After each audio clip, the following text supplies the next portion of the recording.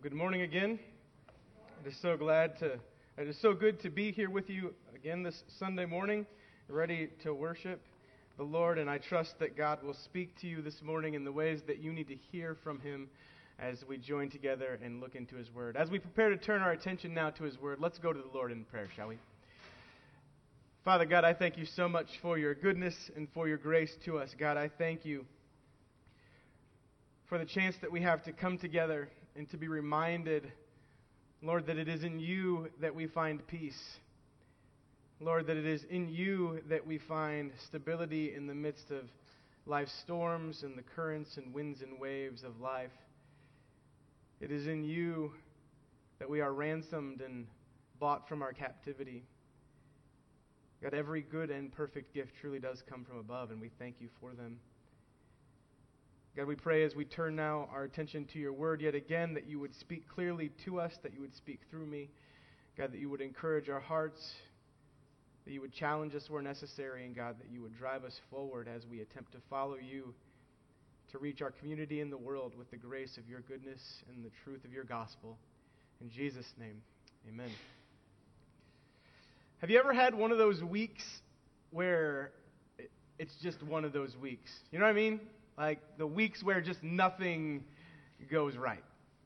Where everything, it seems, is just a cascading, waterfall of bad.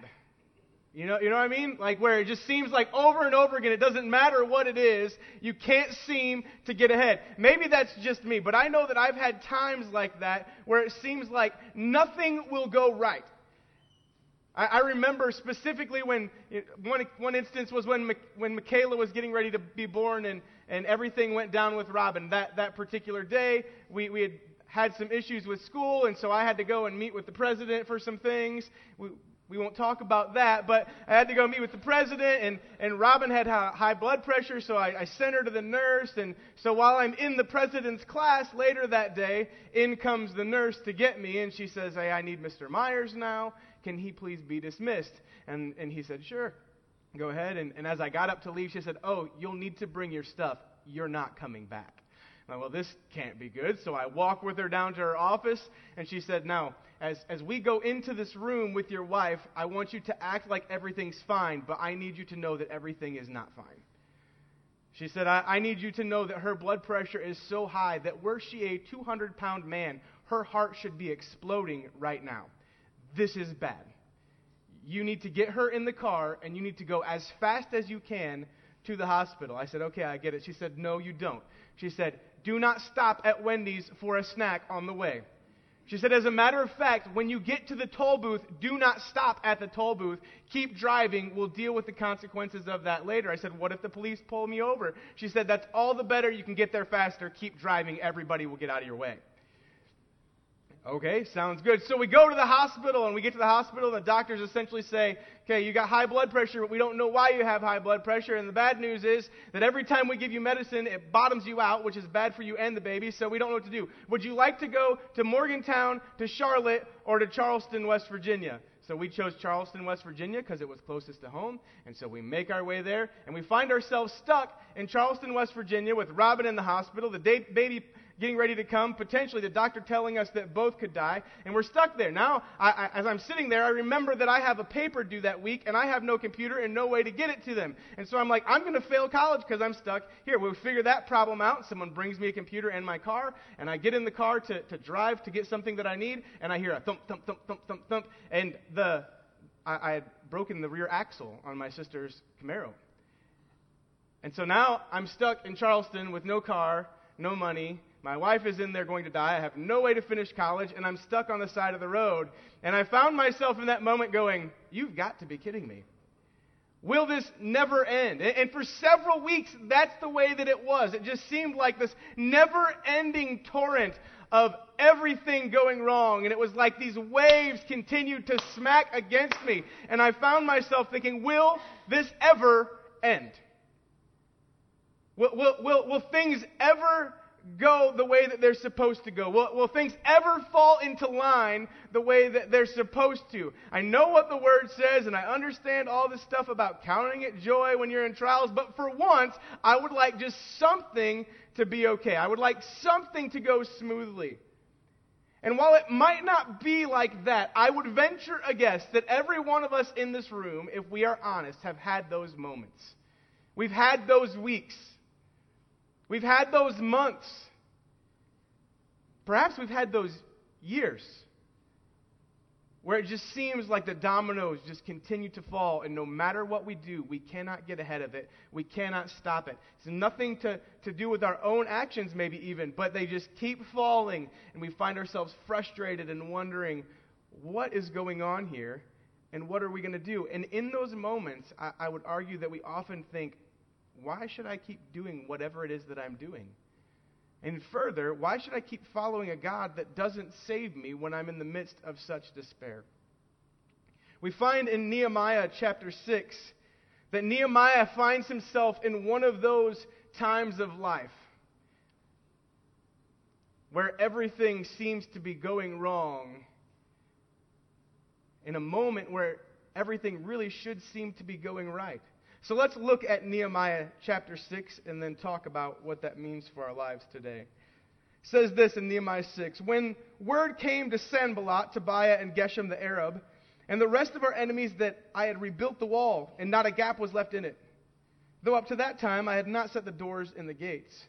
Sanballat and Geshem sent this message, 'Come, let us meet together in one of the villages on the plains of Ono.' But they were scheming to harm me. So I sent messengers to them with this reply, 'I am carrying on a great project, and I cannot go down.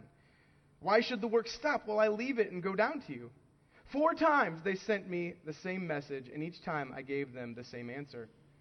Then the 5th time, Sanballat sent his aide to me with the same message, and in his hand was an unsealed letter in which was written, 'It is reported among the nations, and Geshem says it is true, that you and the Jews are plotting to revolt, and therefore you are rebuilding the wall. Moreover, according to these reports, you are about to become their king, and even appointed prophets to make this proclamation about you in Jerusalem. There is a king in Judah.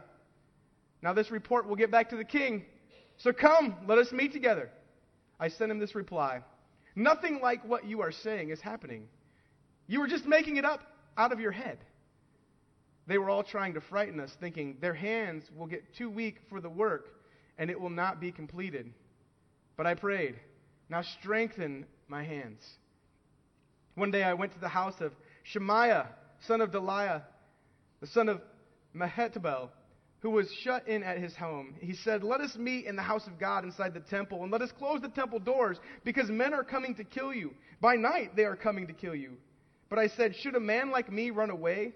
Or should someone like me go into the temple to save his life? I will not go.' I realized that God had not sent him, but that he had prophesied against me because Tobiah and Sanballat had hired him. He had been hired to intimidate me so that I would commit a sin by doing this, and then they would give me a bad name to discredit me.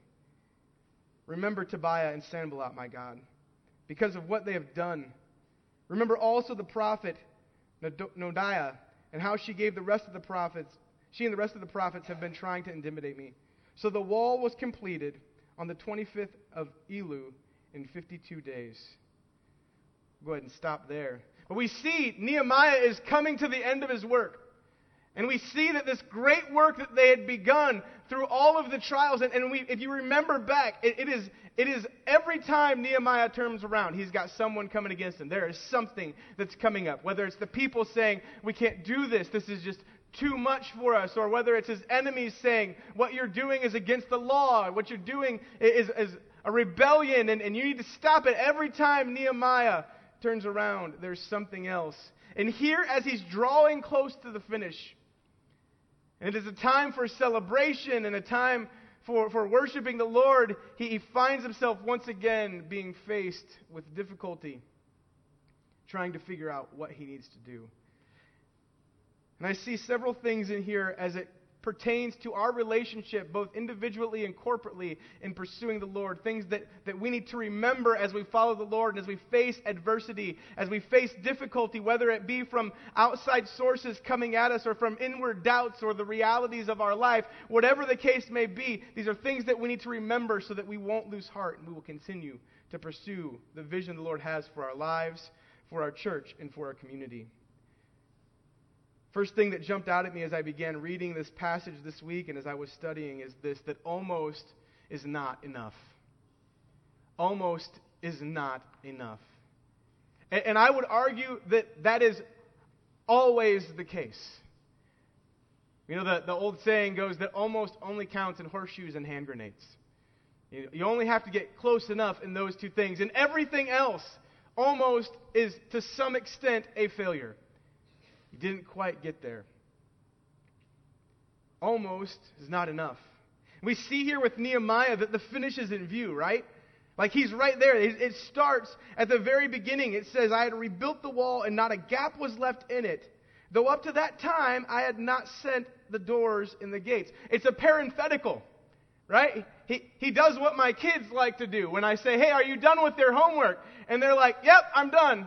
I only have to do this little thing, and then it's all the way done. Well, you don't understand what the word done means then. When I say, are you done, I mean, have you completed it all? That if you had to go to school today and turned it in, you would be able to get the appropriate grade. If the answer to that question is anything less than a full-bodied yes, then you are not done. That's true with everything. If you're loading the dishwasher and there are 3 dishes left in the sink, you have not finished loading the dishwasher. Now I get that there's the reality of their space. Wash them by hand. The dishes have got to be done. Almost is not enough. Almost is not the completion of the job. And here Nehemiah is. He can see in view the end. It's there. All of the difficult work, as a matter of fact, has been done. All of the heavy lifting is there. It's completed, right? He's got to lift these stones, and they're building this 1.5 to 2 mile behemoth, 8 foot wide, huge, enormous, tall wall, and they've done all of that difficult building. It tells us in verse 1 that they'd rebuilt the entire wall, not a gap was left in it. The stone structure of the wall was completed. And then we have the parenthetical that comes up. It says, but the gates were not set in place. The doors weren't there. We're almost there. We're right there. The wall is all but done. All but done. The finish is in view. And word had spread throughout the surrounding region that the completion of the task was at hand. And while at this moment there are no gaps in the wall, there are still openings. If you read some of the historical records of this you read about how they conquered cities, you understand why the enemies are trying to slow things down right now. Because a wall with openings is a breachable wall. As soon as those gates go up, they now have to go, rather than charging at open gates that are there, they have to siege the city, they have to build ramparts, and it becomes much more difficult to keep that city in subjection. The vision had taken shape, but the work wasn't complete, and everybody knew it. Almost, but then not quite. Now, Nehemiah is presented with what initially appears to be an opportunity to pursue peace with his opposition. At first blush, as you look at this seems like it could be a good thing. Because the other governors and the regents and the rulers in the community send him this letter and say, okay, Nehemiah, it's time to I know that we've had our difficulties, Nehemiah. I know that we've disagreed, but let's let bygones be bygones, and let's come to the table and let's talk this out. We can make this work, Nehemiah. You've done your job, you've done a good job, so come on, let's meet at this neutral site, and let's come together at this neutral site and talk about how we're going to move the region forward together. Now is the time for peace talks. I find it funny, this is the first time I've read this passage out loud. Did you catch the name of the city where they wanted to meet? The name of the city is, oh no! It's almost like a message that God's saying, hey, it's neutral site, but it's not. Oh no! And the reality is that they had been very smart about what they were doing, because this site that they're trying to meet at is just at the edge of the region of Judah. It's just at the edge of where Nehemiah was supposed to be and where he was allowed to be. So they're trying to get him away from the work as far as they could to stop what's going on.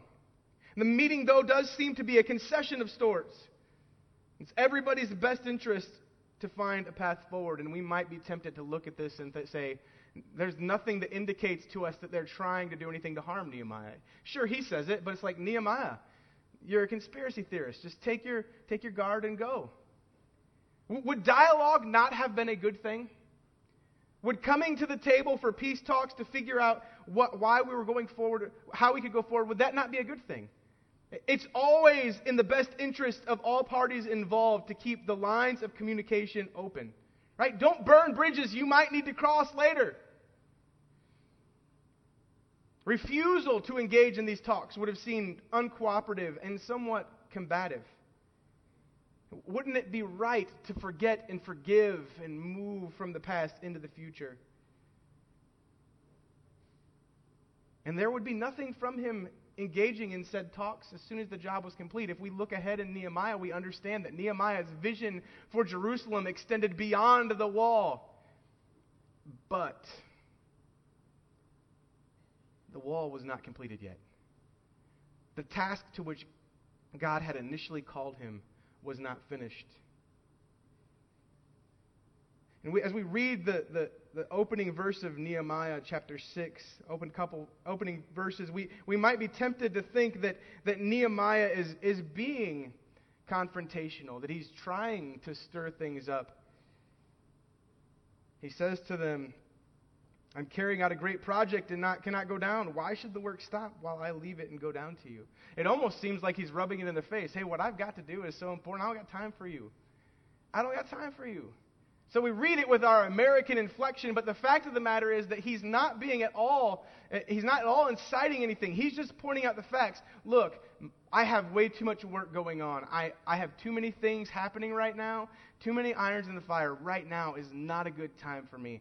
I need to focus on the work that's in front of me. That is literally all he's saying. There's nothing in this text that would make us believe that Nehemiah is trying to poke the proverbial bear. He's not trying to start a fight. He needs to finish the wall. Until the gates were hung, the job was not done. And an incomplete task would be a vulnerable task. You notice who's the one that's been driving this ship. Every time there's discouragement, who's the one that steps up and says, no, come on, we've got to go. Nehemiah was the one that held the vision. Nehemiah was the one that was pushing it forward. Nehemiah was the one that was trying to draw people in. So him being taken away takes the linchpin out of things, and the work very well could be stopped, or at least stalled. It's kind of like when, I don't know how many of you watch football, but I never played it. I never played the sport, but I understand the basic mechanics of it, and I enjoy watching how it plays out. But I found myself being really frustrated in recent years with the way some of the players play. Because they'll be running, they just seem to not have any sense in their heads. They get the ball, and they're running, and they're wide open. There is nobody close to them, and they're running, and as they go into the end zone, they drop the ball. Drop the ball. I can't tell you how many times I've watched that happen in the last couple of years. That as the player is preparing to reach their goal, as they're preparing to get the points, sometimes as they're preparing to win the game, they literally drop the ball. As they're going in for the game-winning score, and I wonder how often that is the case for us, that as we're ready to break the plane, as we're ready to break through the difficulty, as God is finally ready to bring us in to our victory, if as we're getting ready to cross the line, we don't just become too tired and drop the ball. I'll be honest, it's a fear of mine. That in my fatigue, that I'll fight and I'll fight and I'll fight and I'll push forward and I'll try to do that to which God has called me. Whether it's in my life at home or in my life in the church or in my life in the community. And I'll push and I'll push and I'll push. And as Nehemiah says, my hands will become weak. and I'll drop the ball at the last minute. We have to remember, wherever we find ourselves in life today, that as we follow the Lord and as He calls us to various things, whether it's in our marriage or whether it's with our children or whether it's with the community organization that we're working with or whether it's with our job, whatever it is, God is calling us to keep going, to keep taking those steps, whether it's fighting with an illness that we have or whatever is going on in our lives and it feels like those waves are coming. We need to keep our eyes on Jesus and continue following after Him, continue pushing forward to the vision He has for our lives and for our community. And we need to hold on to that ball all the way through the end. Almost is not enough. We need to keep going. Now, as Nehemiah is dealing with this, there are several things that come into view, and I'm reminded that we need to be careful that we don't get distracted or discouraged. Those are the two temptations, really, that Nehemiah is facing, are they not?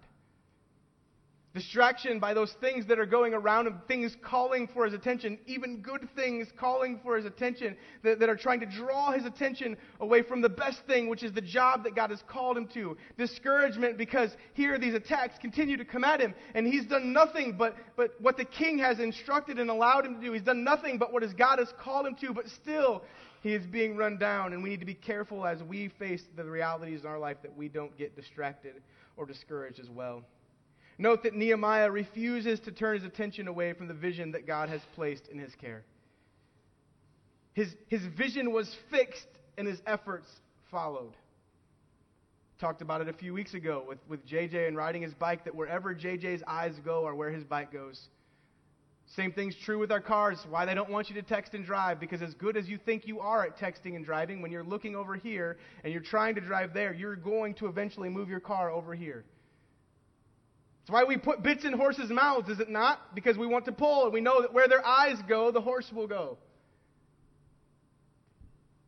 We need to fix our vision, fix our eyes on where God is calling us. And Nehemiah has fixed his vision on the task that God has given to him, and he is going to finish the first thing before he moves on to the next thing. We need to keep first things first and next things next. 4 times Nehemiah is invited to meet with the opposition. And 4 times, Nehemiah declines the opportunity and dedicates himself anew to the work. He refuses to turn his attention away from that which God had placed on his heart. We need to not get distracted by the drama of everyday life, the drama and pull of entertaining things, the drama of relationships, the drama of our world. Nehemiah stands firm, and Nehemiah's drama is peer pressure. He stands firm in the face of unbelievable peer pressure. Note, I said that he had 4 invitations, and that's because 4 times they come to him and say, Nehemiah, come meet with us at this neutral site for peace. And on the 4th time, they send him an opened letter, an unsealed letter that says, Nehemiah, you need to come do this. The first 4 are peaceful, right? The first 4 are complementary in nature. Nehemiah, the wall's almost completed, so now, as a leader, we're going to welcome you to the table. The 5th opportunity is not so much an invitation as it is a bold-faced threat. They send a letter to Nehemiah, and we need to understand, and we see that in verse 5. It says, Then the 5th time, Sanballat sent his aide to me with the same message, and in his hand was an unsealed letter. That's an important feature for us to realize and see as we read this passage, because an opened letter is a red letter. Not the color red, but a red as in your eyes have looked at it. That's true now, right? Like if there's something going on, if there's a political reality that people are facing, they might write an open letter that they then throw on Facebook so that everybody can read it. And that letter is addressed to someone, but the letter is really meant for everyone. And the whole intent behind putting one of those open letters, or perhaps we do it, it used to be called subtweeting, or I guess it's always subtweeting, where we put a message on Facebook or Twitter or on Instagram, or we say something to a friend if we're a little more old school. And our intent in saying that to the friend or putting that online is not necessarily saying that to the friend, but ultimately to get the message to someone else. That's what they're doing. An open letter is a red letter. And the letter had undoubtedly been read by every leader throughout the region. The accusations that the letter contains are intended to make its way through the grapevine. Sanballat, Geshem, Tobiah, they're not stupid.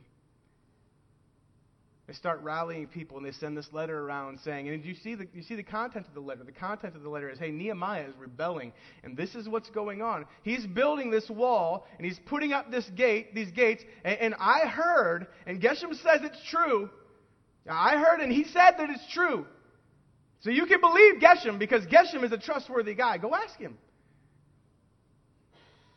Then Nehemiah, when he puts these gates up, he's doing this. He's building this wall so he can lift himself up as king. And I heard, I didn't see it myself, but I heard that Nehemiah's hired some prophets. He's played some people and got them on his side, so we can't trust what they have to say. They're going to lie to us. Nehemiah's trying to lift himself up as king. They play the game. Rumor created. Rumor spread. And everybody's saying in the community, have you heard? I don't mean to talk bad about anybody. I'm just telling you what I heard. I'm not saying that it's true. I'm not saying, but I heard. Did you hear this? Well, I heard that too. Did you hear this? Tell me we don't do this. Be real with me here. We do this. And we do it in the most underhanded Christian way possible. Hey, Pastor, you really need to pray for so-and-so. Because, I don't know that this is true, but I heard that they did such and such. And you can talk to so-and-so because they told me and I believe them and they heard it from them. We go to a friend and say, bless their heart. I love them, but bless their heart. Did you hear that they did? Did you hear what's going on in their life? Sometimes we need to not hear. Sometimes we need to leave the open letter closed. And let's take the sometime out. Most of the time, we need to close our ears, avert our eyes, and go on with our lives. This week, this could not have come, I kid you not. There's no way that I could possibly plan these passages with the realities that we're facing in the world, in life, and have them so perfectly line up. I don't care where your philosophical framework politically comes up, but if you have not watched the media this week and seen this at play, you are blind. The he said, she said, have you heard was at work from both sides. I'm not here to say who was wrong and who was right. I'm just pointing out the reality that in a very short period of time, it went from just a few people knowing to everybody knows, and we're making our decisions based on half-truths and limited evidence. And everybody gets hurt when that happens. Well, since they couldn't stop Nehemiah by personal invitation, they turned to peer pressure. If we look in James, the New Testament warns us against this.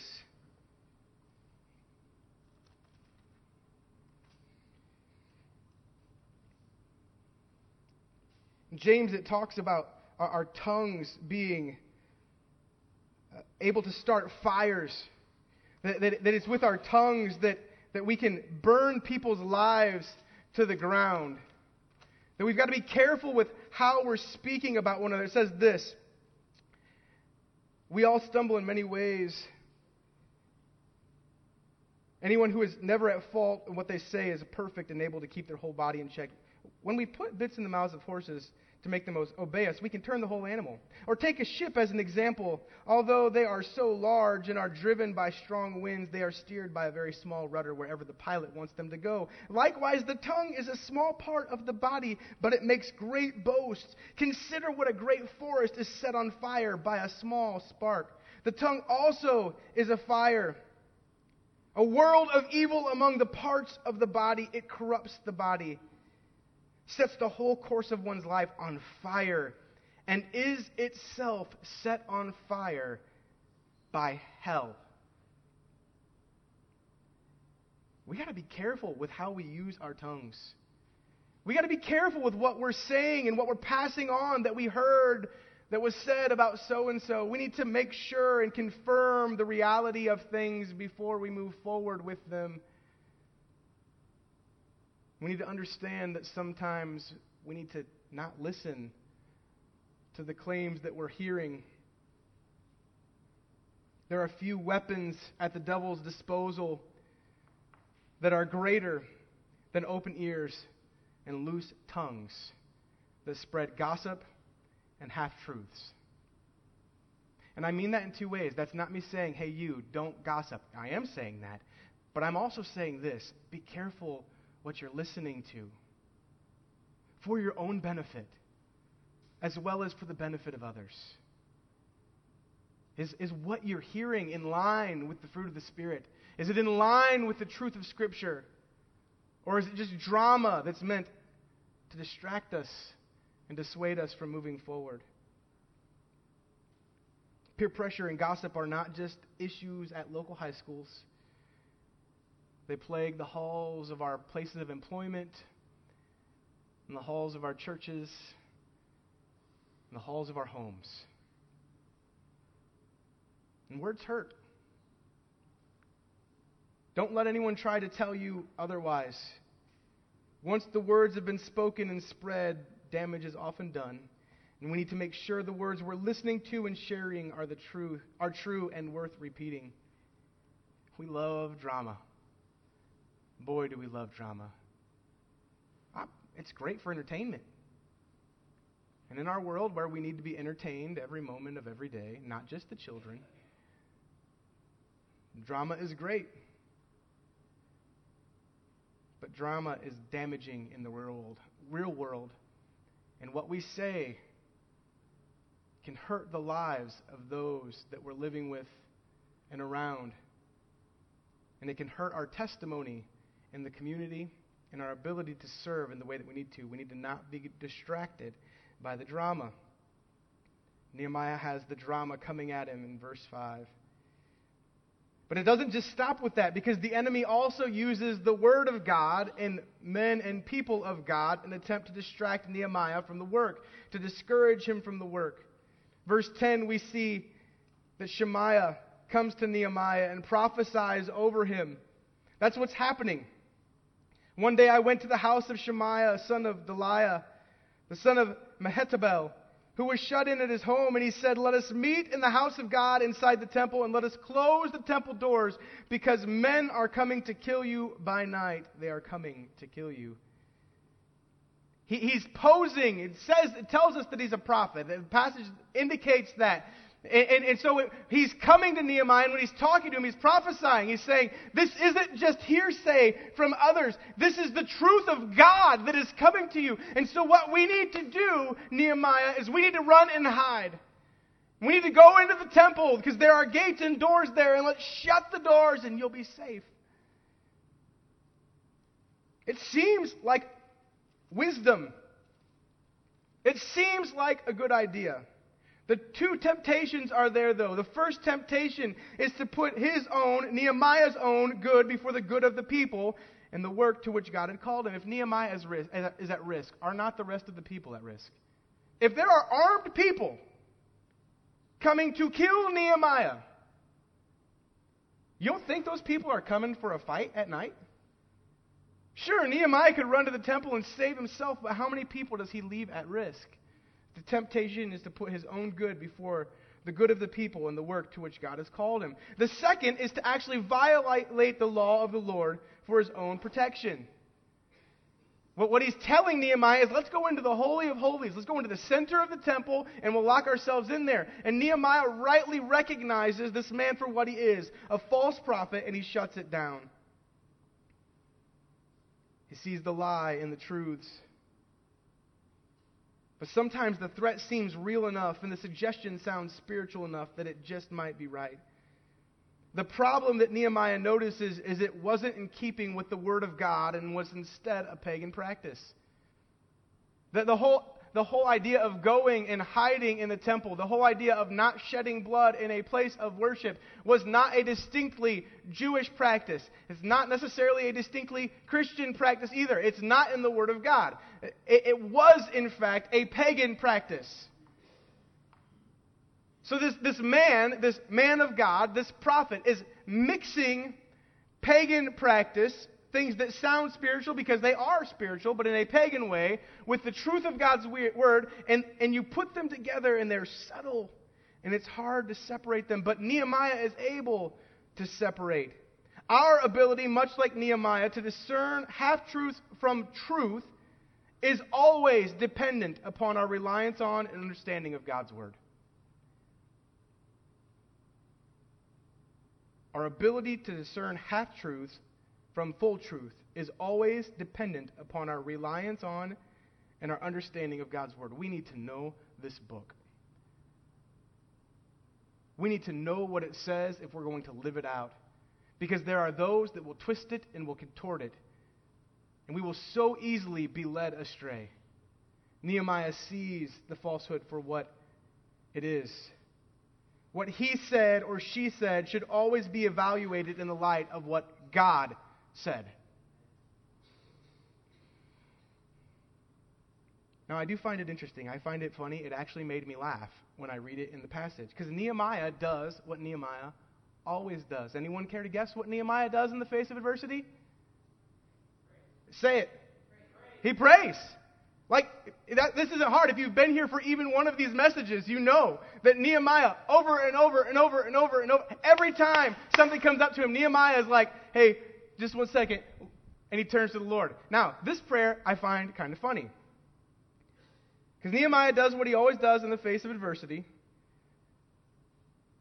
But Nehemiah, in the face of this letter, going back, and then he prays again later, but in response to the letter particularly, I find it interesting, because it says in verse 8, I sent him this reply, nothing like what you are saying is happening. You're just making it up out of your head. He says, what you're saying is false. This is not true. I don't believe you. Then he says in verse 9, they were all trying to frighten us, thinking their hands will get too weak for the work, and it will not get completed. He's like, I see what you're trying to do here. I see what the enemy is trying to do. I see how the devil is coming against me. And what he's trying to do is he's trying to distract me. He's trying to dissuade me. He's trying to wear me down and get me to the point that my hands are just too weak and I'll drop them and I can't keep them up anymore. I see what you're trying to do. And it's almost inherently in the statement, and it's not going to work. But then look at Nehemiah's prayer. This is great. Nehemiah says, this is what you're trying to do. But then I prayed, strengthen my hands.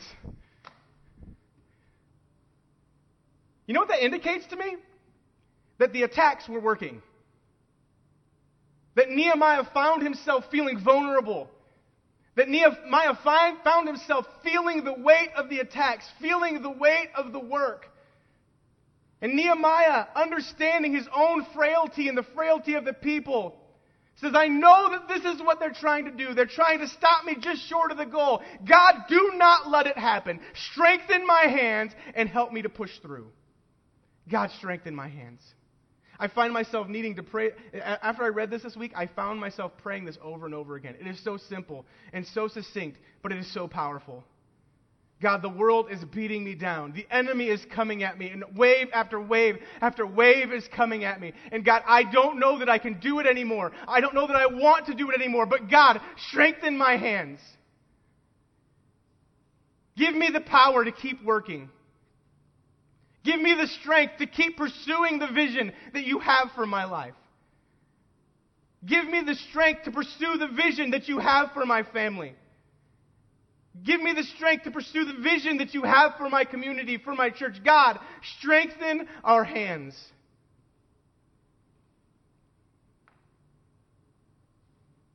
The work wears on you. The work of life, in whatever phase, in whatever realm, wears on you. And if we're honest, the distractions begin to mount. Discouragement begins to set in. And we begin to wonder, not only if we're capable, but whether it's worth the cost of it. Fear and fatigue are good friends, and they exact a heavy toll. Even in the midst, in the face of this great wall and this amazing achievement, and right at the end, Nehemiah just has to hang the gates, and he, even in that moment, says, God, I am right here. Give me the strength I need to go this last little bit. Strengthen my hands. You know what's interesting about academic studies is that most doctoral studies do not end towards the beginning. And most people would assume that you would get into it and you would get into the beginning and you'd see the syllabus shock and you'd see all of the difficulty it's going to take, and that people at the beginning would quit. You know when most doctoral work comes to an end and people quit? In the process of writing the dissertation. That's insane to me. That people have spent tens of thousands of dollars, have gone to hour upon hour of class, have written page upon page of paper, have done all the work, and they find themselves standing on the precipice, looking out at the end, and it is right there. And in that moment, they find themselves saying, I don't have the strength. I'm done. It's not worth it. That's my fear in following the Lord. In my own life, that as we come close to the end of a task, or as God begins doing something big and we see the bigness, that we might become intimidated and say, I just don't have the strength anymore. Or we might, as Nehemiah could have at the beginning said, this is pretty good. Let's just call this good enough. We're almost there. Let's just stop here. Because the weight of life will weigh on us. And we will be tempted to quit. We will be tempted to give up. The voices will chirp at us. We will find our hands weak. Nehemiah does the right thing, and he turns to the Lord and says, Lord, strengthen my hands for the work. He does what we need to do. Focus through the finish. Focus through the finish. Nehemiah teaches us several things about what focus means and how it works in our lives. As we follow the Lord, first, we must be willing to say no to what might be good in order to complete that which is truly great. We need to stop being distracted by good opportunities and pursue the best. We need to learn to say no. Nehemiah refused to compromise. He was offered middle ground, meeting at a neutral site, and instead he refused and kept on plugging. You and I need to remember, secondly, to keep the main thing the main thing. Don't be distracted or detoured by issues or opportunities of secondary importance. Our tendency, though, is to focus on what's recent, what's now. And what is recent often becomes most important. They call it the tyranny of the urgent, that which is jumping in front of us seems most urgent, and so we put other things to the side. We need to not do that. We need to pursue that which God has placed upon our heart, the truth of His Word and His calling on our lives, and keep the main thing the main thing. We need to put our fears to the side and carry on in the strength of the Holy Spirit. 2 Timothy, it tells us that we weren't given a spirit of fear and timidity, but instead of fear and timidity, we are given a spirit of power and of love. That we're not given a spirit that says you need to quit and give up, but we're given a spirit that says you have the strength, you need to keep going. Trials and temptations will come our way as we follow the Lord and attempt to pursue His calling for our lives. And you and I need a laser-like focus and a dogged determination to complete the work that God has entrusted to us. We see success in the life of Nehemiah. You see here that the wall was completed in verse 15 on the 25th of Elul in 52 days. What they couldn't finish in years, Nehemiah and crew finish in just under 2 months. It's an amazing task. It's an amazing feat. But success came from faithful focus and following. Focus on relationship and reliance on God in all circumstances. Focus on the calling and vision God has placed on our hearts and lives. Focus on the truth of God's Word for direction and discernment. And focus on the faithfulness of God for strength and courage to carry on.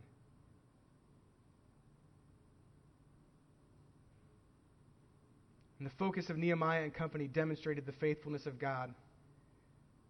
As we look at the ending verses, it says, when all of our enemies heard, in verse 16, about this, all the surrounding nations were afraid, and they lost their self-confidence because they realized that this was the work, that the work had been done with the help of our God. You notice that I remember I said this early, that oftentimes the curses that come out of our own lips often come back on our heads, and we see exactly that happening. They intended to discourage and dissuade the people of God, but they pushed, and what happens at the end, as the work is being done, as God proves himself faithful, it's the enemy that loses strength in his hands. And God shows himself powerful and faithful. Nehemiah didn't lose focus trying to defend his honor, destroy his enemies. He focused on doing what God had called him to do and left the rest to God. And through his focus and faithfulness, God was glorified and victory was achieved. And the same will be true in our lives. If we continue to pursue the Lord, it may feel as if at times the waves continue to come against us, that the world is falling down on our shoulders. We might hear the words, we might be hurt, but we need to pray to the Lord, strengthen my hands, and continue to pursue the vision that he has for our lives. We need to tune out the haters. We need to ignore the rumors, or even better than ignoring the rumors, we need to put them to bed. And we need to faithfully pursue the calling, the heavenly calling that God has placed on our hearts and on our lives, and trust that he will see us through as we continue to cry out to him, God, please strengthen my hands. God, may that be true of us this morning. May you strengthen our hands. May you give us the power that we need, the power of your Spirit, the power of your presence and your love to overcome and to move forward into the future you have for us. Strengthen our hands in Jesus' name.